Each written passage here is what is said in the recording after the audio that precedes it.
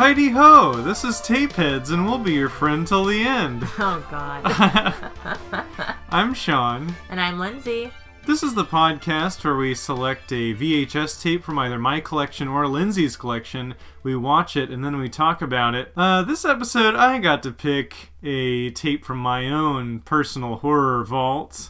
And I chose 1988's Child's Play, starring the killer doll Chucky.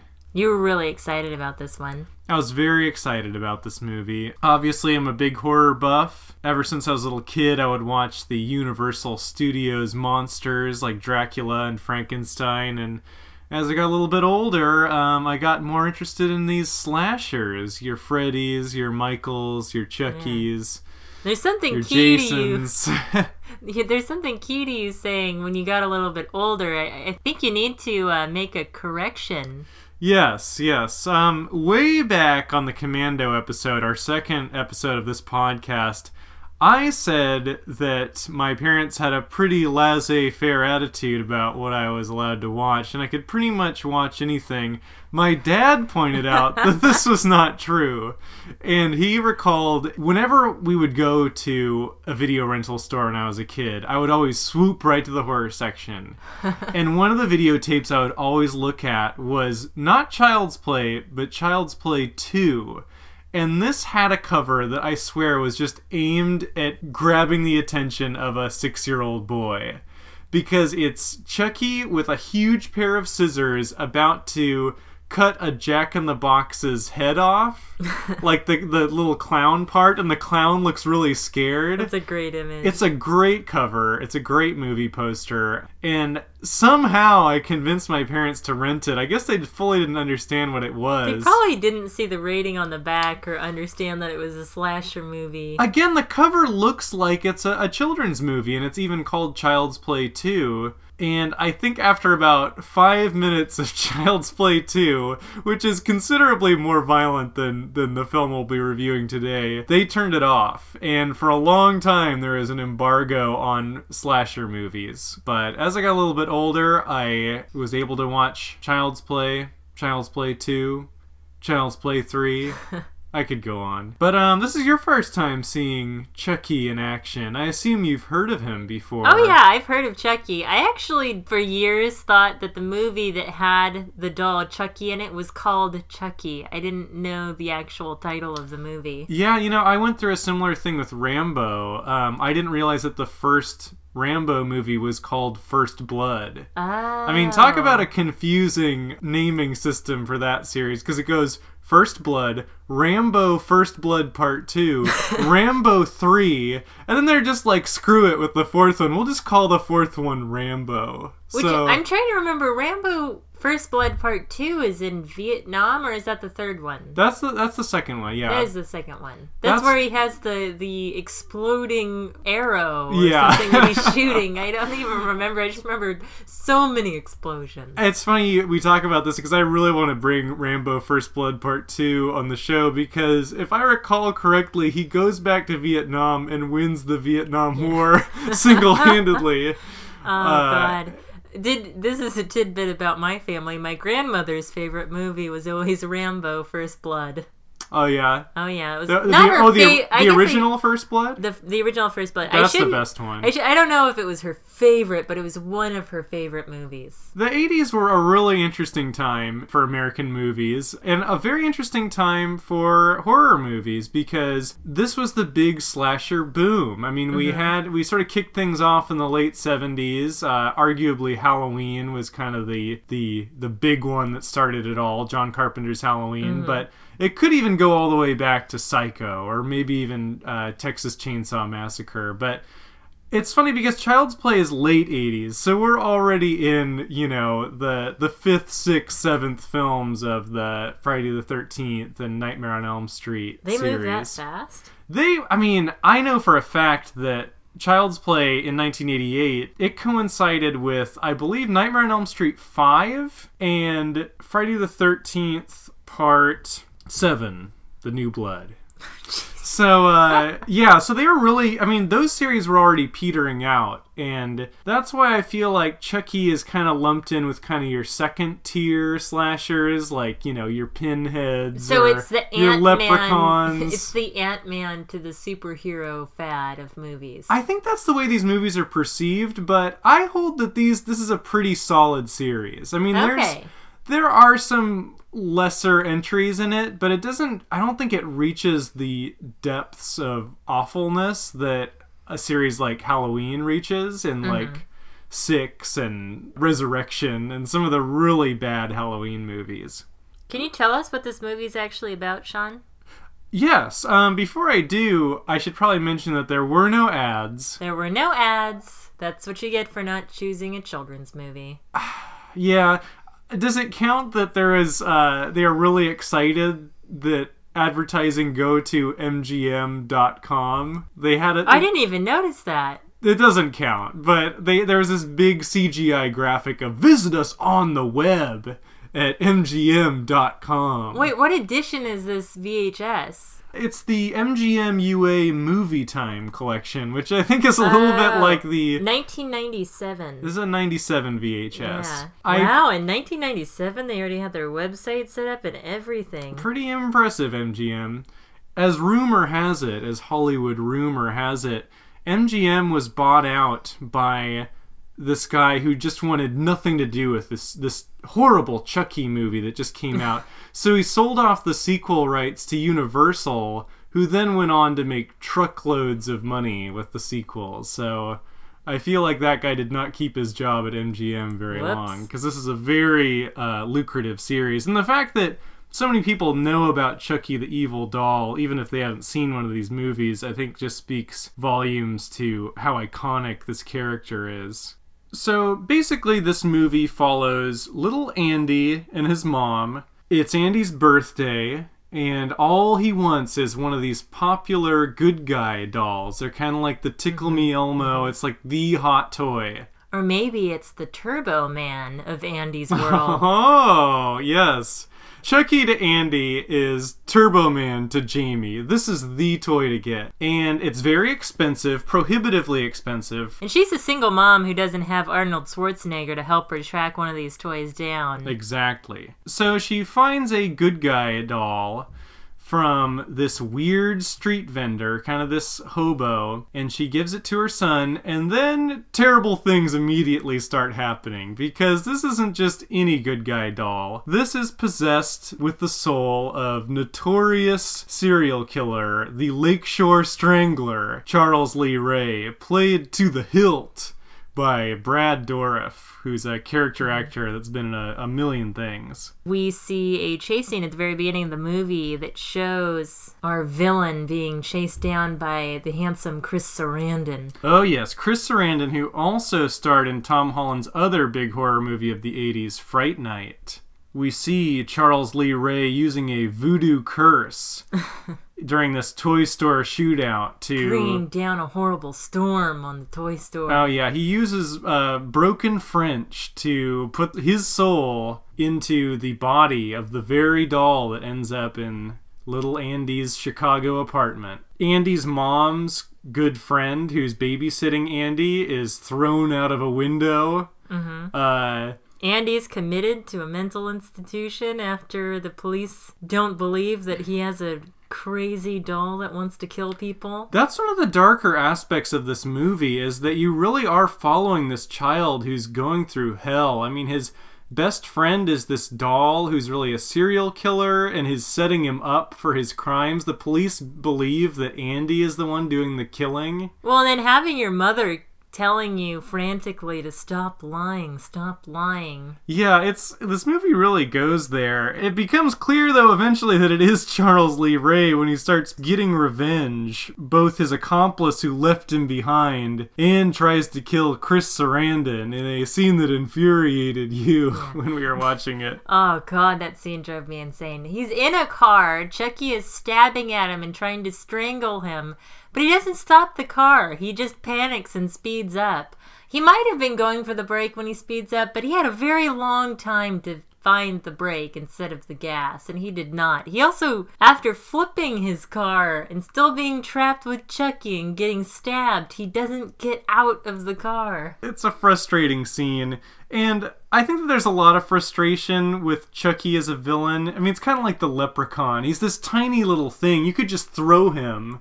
But people keep getting, like, their Achilles tendon slashed by him, and they keep falling for all his pranks. They make him seem so fast-moving, like when he killed the babysitter / the mom's friend. Mm-hmm. He just kind of jumps off a kitchen counter and hits her with a hammer, right? Yeah. And, unlike the sequels, we don't actually see Chucky speak until 45 minutes into the movie. Yeah. And interestingly, in an earlier version of the script, there's supposed to be some suspense as to whether Andy was really the one doing the killing, and Chucky really was just a figment of his imagination. And you can kind of feel that still existing, except that we had that opening scene telling us that Chucky is really Chucky. Yeah. Once Chucky starts talking, he never shuts up after that. Oh my God. He's more a slasher along the lines of a Freddy Krueger who makes with the quips and the chit-chat. I like that the turning point in the whole thing is when he makes a mistake of attacking the cop, though, because that's when suddenly there's a law enforcement officer that's like, oh shit, this kid isn't insane. Yeah. One of the great scenes of this movie is when the mom, who at this point in the movie is completely under the belief that her son is crazy, is putting away the big Chucky box and the batteries fall out. And she realizes that this talking Chucky doll, it has these like pre-recorded phrases like, Heidi-ho! I like to be hugged. He blinks. He's kind of like a Furby in that way. He's been doing all this without batteries, and when she opens the little battery pouch, it's just empty. That's just a chilling shot to me. And she threatens to throw him into the fire, and just the most horrible voice comes out of him. Just Brad Dourif's greasy Chicago gangster voice. One trope of 80s horror movies is I feel like there's a lot of bad acting, but I feel like this one kind of dodges the bullet on this. Like, I feel like Catherine Hicks, who plays the mom, is very strong. I think Chris Sarandon is believable as the cop, even if he does a lot of dumb stuff. And I feel like Alex Vincent as the little boy is a pretty good child actor, especially compared to the things we've seen on this podcast. The Olsen twins. Well, I was going to say Jake Lloyd and Jingle All the Way, too. Oh, geez, yeah. He was so bad. He just screamed all his lines. But this kid actually managed some subtlety. He was really nice. Like, he was definitely very young. You can only expect so much. But he brought a really disturbing vulnerability to the role that kind of made it more horrific to me when I was watching it, because I felt so anxious about him and his safety. The performance of the kid really makes or breaks this, because we have to believe that he's undergoing serious trauma. And Child's Play 2, which I actually think is even an improvement over this movie, they bring back Alex Vincent, and I feel like he's even stronger because he's had a couple years to grow up and improve as an actor. But I think who really steals the show, though, is Brad Dourif, as not only as the killer Charles Lee Ray in the opening scene, but just as the voice of Chucky. Like, what a bold decision to make that the voice coming out of this doll. It's really creepy. Can we talk about his name, too, Charles Lee Ray? Sure. Charles Lee Ray is named for 3 different killers: Charles Manson, Lee Harvey Oswald, and James Earl Ray. Yeah, so clearly they're trying to make Charles Lee Ray the most evil person imaginable. Pretty much. Yeah, he's nicknamed the Lakeshore Strangler, and he just seems like the worst person in the world. You also at one point they go to his house, and it's filthy, awful rat's nest filled with voodoo paintings that it looks like he did himself. He painted himself naked, bowing down to a voodoo priest.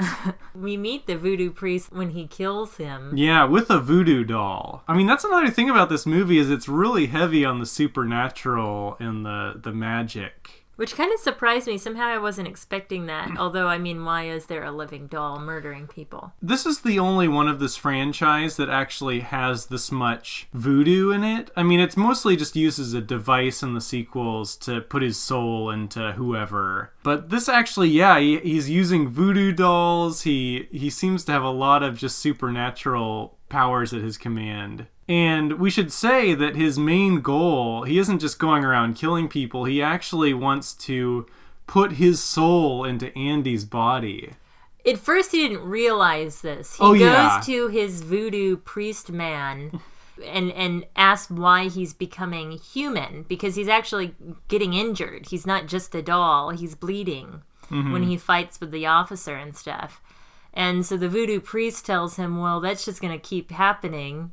Well, he's becoming human. Yeah. The longer he stays in the doll. And that's a recurring thing throughout the movies. And so then that's when he realizes he needs to go and find Andy, because he can only transfer himself to the first person that he revealed his identity to. Yeah. Which gets a little shaky in the later movies, but that's definitely the mythology of this first one. Oh, poor Andy. He seems pissed at first that he has to go transfer his own, what is it, soul, his essence into a child, but then he probably realizes then he has a longer life expectancy. Yeah, I mean, he's like, I can't believe it, I'm gonna be a little boy again, which is really creepy coming from this doll. It's also probably kind of weird because he's probably thinking, how am I gonna get the ladies? Yeah, he absolutely is thinking that. Imagine little Andy going into strip clubs. Yeah. I can't think of anything more horrifying than that soul being in that sweet little kid's body. Actually, it would have been interesting, but that never really comes to fruition in the sequels. Can you talk about how sweet this little kid is? On his own birthday, he makes his mom breakfast. It's a terrible breakfast. It's a terrible breakfast. But he's trying. When they cut to that scene where he's making breakfast, I actually felt angry because he was making such a mess. He was pouring cereal everywhere. He threw sugar on the cereal. He burned the toast and topped it with a huge glob of butter. And he's spilling all over the hardwood floors, but he's bringing it to his mother. But as soon as you see him put it on a tray and totter it all over to her, my heart melted. He's a really sweet kid. He wins you over really quick, which makes the movie more fun to watch because you actually care. Yeah, I think this is a really well done slasher movie. I mean, especially considering that particularly the Friday the 13th movies didn't have a whole lot of plot to them. It was basically summer camp, kids, Jason's back, kill, kill, kill, sex, sex, sex, kill, kill, kill. Yeah. But I feel like this has a really interesting mythology and the characters are really likable. It has a lot going on, too, because there's even this suggested romantic element or connection between the mom and the cop, too. Which is interesting. I think they explore that just enough. Yeah. I actually like, too, when she's trying to figure out how to get her son the doll that he wants, but she can't afford. There's kind of an exchange between her friend, and her boss that's reminiscent of just any kind of family movie. Yeah, there's a lot of touches in this that make it seem like a family movie. I mean, I remember when I was a little boy, kids on the playground would talk about Chucky. I don't remember. I mean, I think it's more a thing with boys. Probably. But like, that was the scariest thing you could think of. I mean, this is probably even before Toy Story, or maybe right around the time of Toy Story, but like, that's a fantasy for little kids that your toys come alive, but what if they're bad? What if they're evil? And I think that's why, speaking just for myself, I think that's why I was drawn to these movies so strongly at such a young age. Because it kind of is a slasher movie from a little kid's POV about that toy that you want so badly, but it just turns out wrong, and it's killing everyone you know. And there's just something really primal about that. Is this a little Night of the Living Dummy by R.L. Stine? Oh yeah, I think Night of the Living Dummy is a direct ripoff of this. Although this isn't the first movie to deal with this. I mean, there are some great Twilight Zone episodes about this same thing. There was a movie in the 70s called Magic with Anthony Hopkins, which is actually a really great spin on sort of what if it's in the person's head. What if this is not really this ventriloquist dummy? What if it's not really alive? That sort of thing. If you'll indulge me, Lindsay, I'd like to talk a little bit about the sequels. Okay. What would you like to share? Okay, well, I sort of tipped my hand a little bit.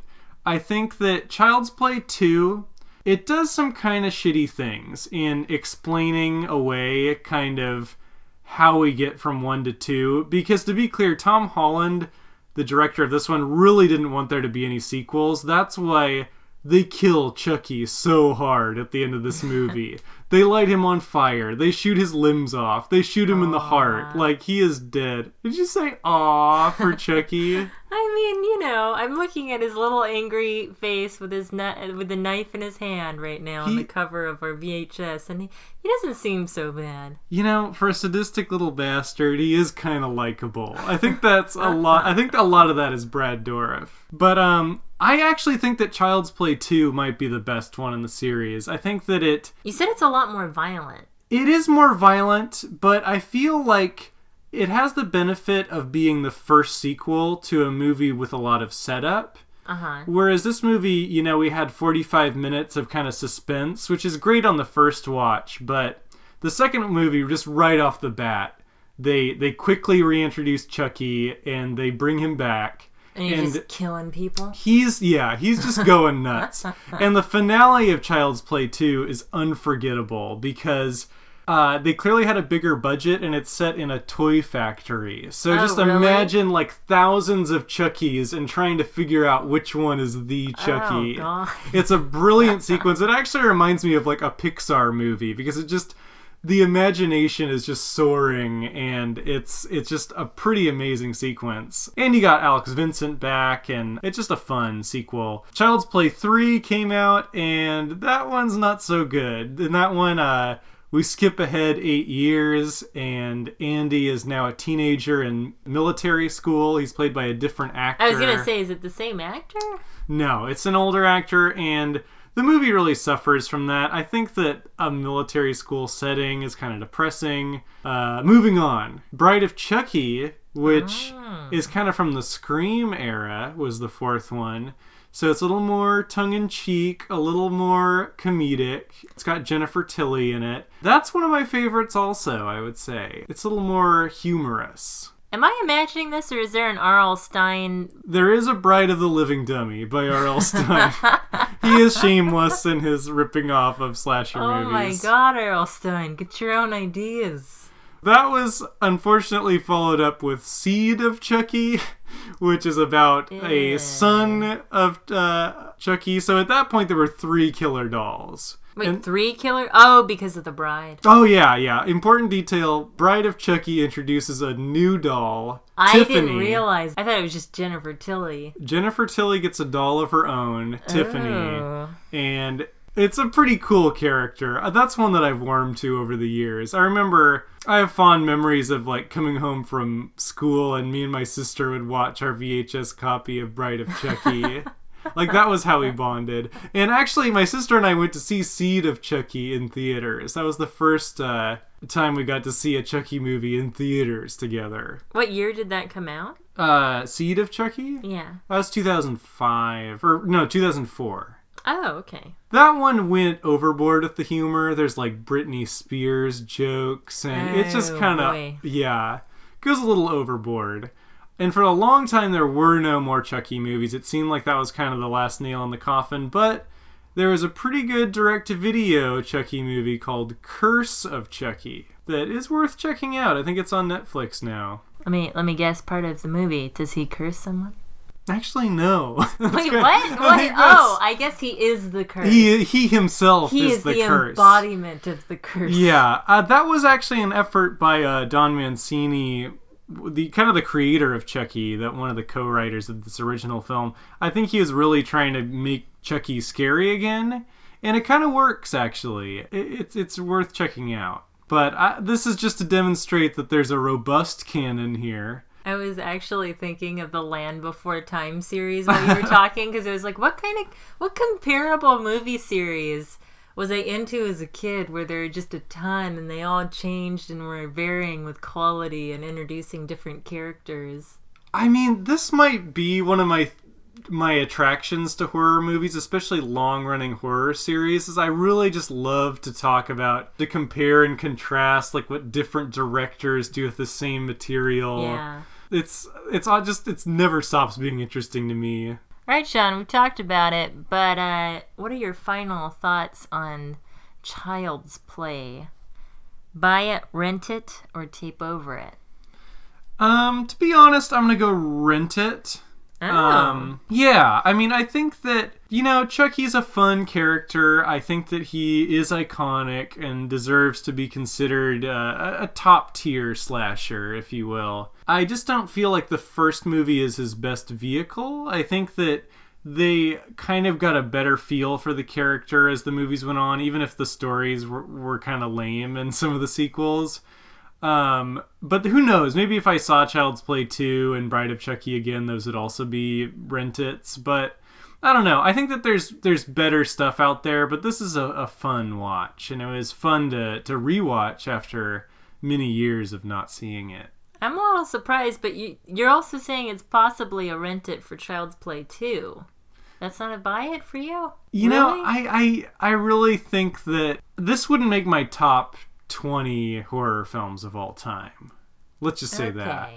I really enjoyed it. It was fun watching, but I think that it does have some issues. Like, I think that the pacing of it, they're still kind of figuring out this character, Chucky. Where would you rank I Know What You Did Last Summer? That would not make my top 100. It wouldn't make your top 100? I've seen a lot of horror movies, Lindsay. Okay.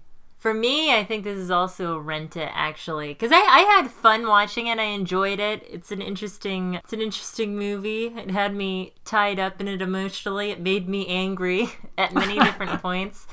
Including at the end when they were fighting Chucky and then just assumed multiple times, oh, he's dead now. Never assume. Never think that one stab or that one shot is enough. Oh, yeah. That's a classic horror movie trope.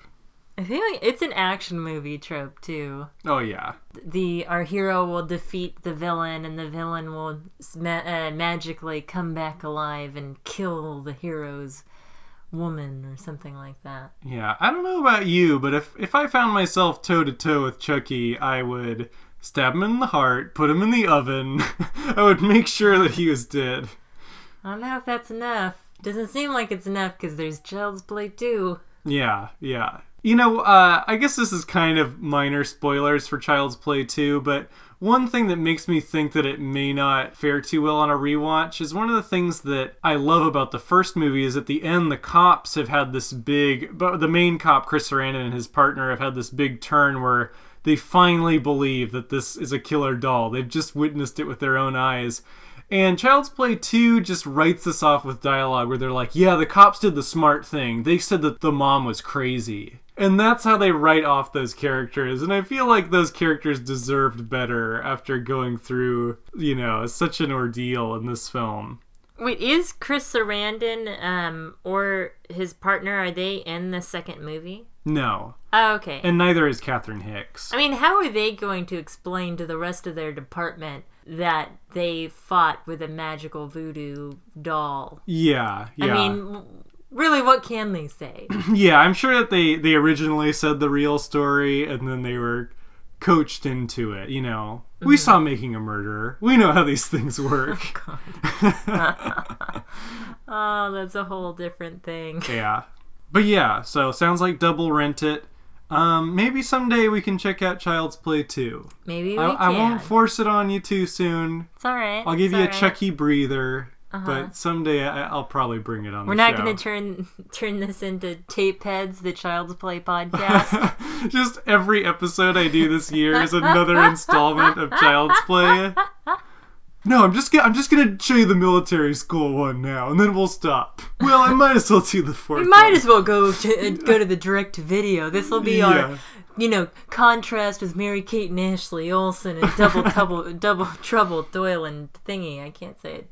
Double trouble toil and double trouble toil and thingy. That's what it should be called. What is it called?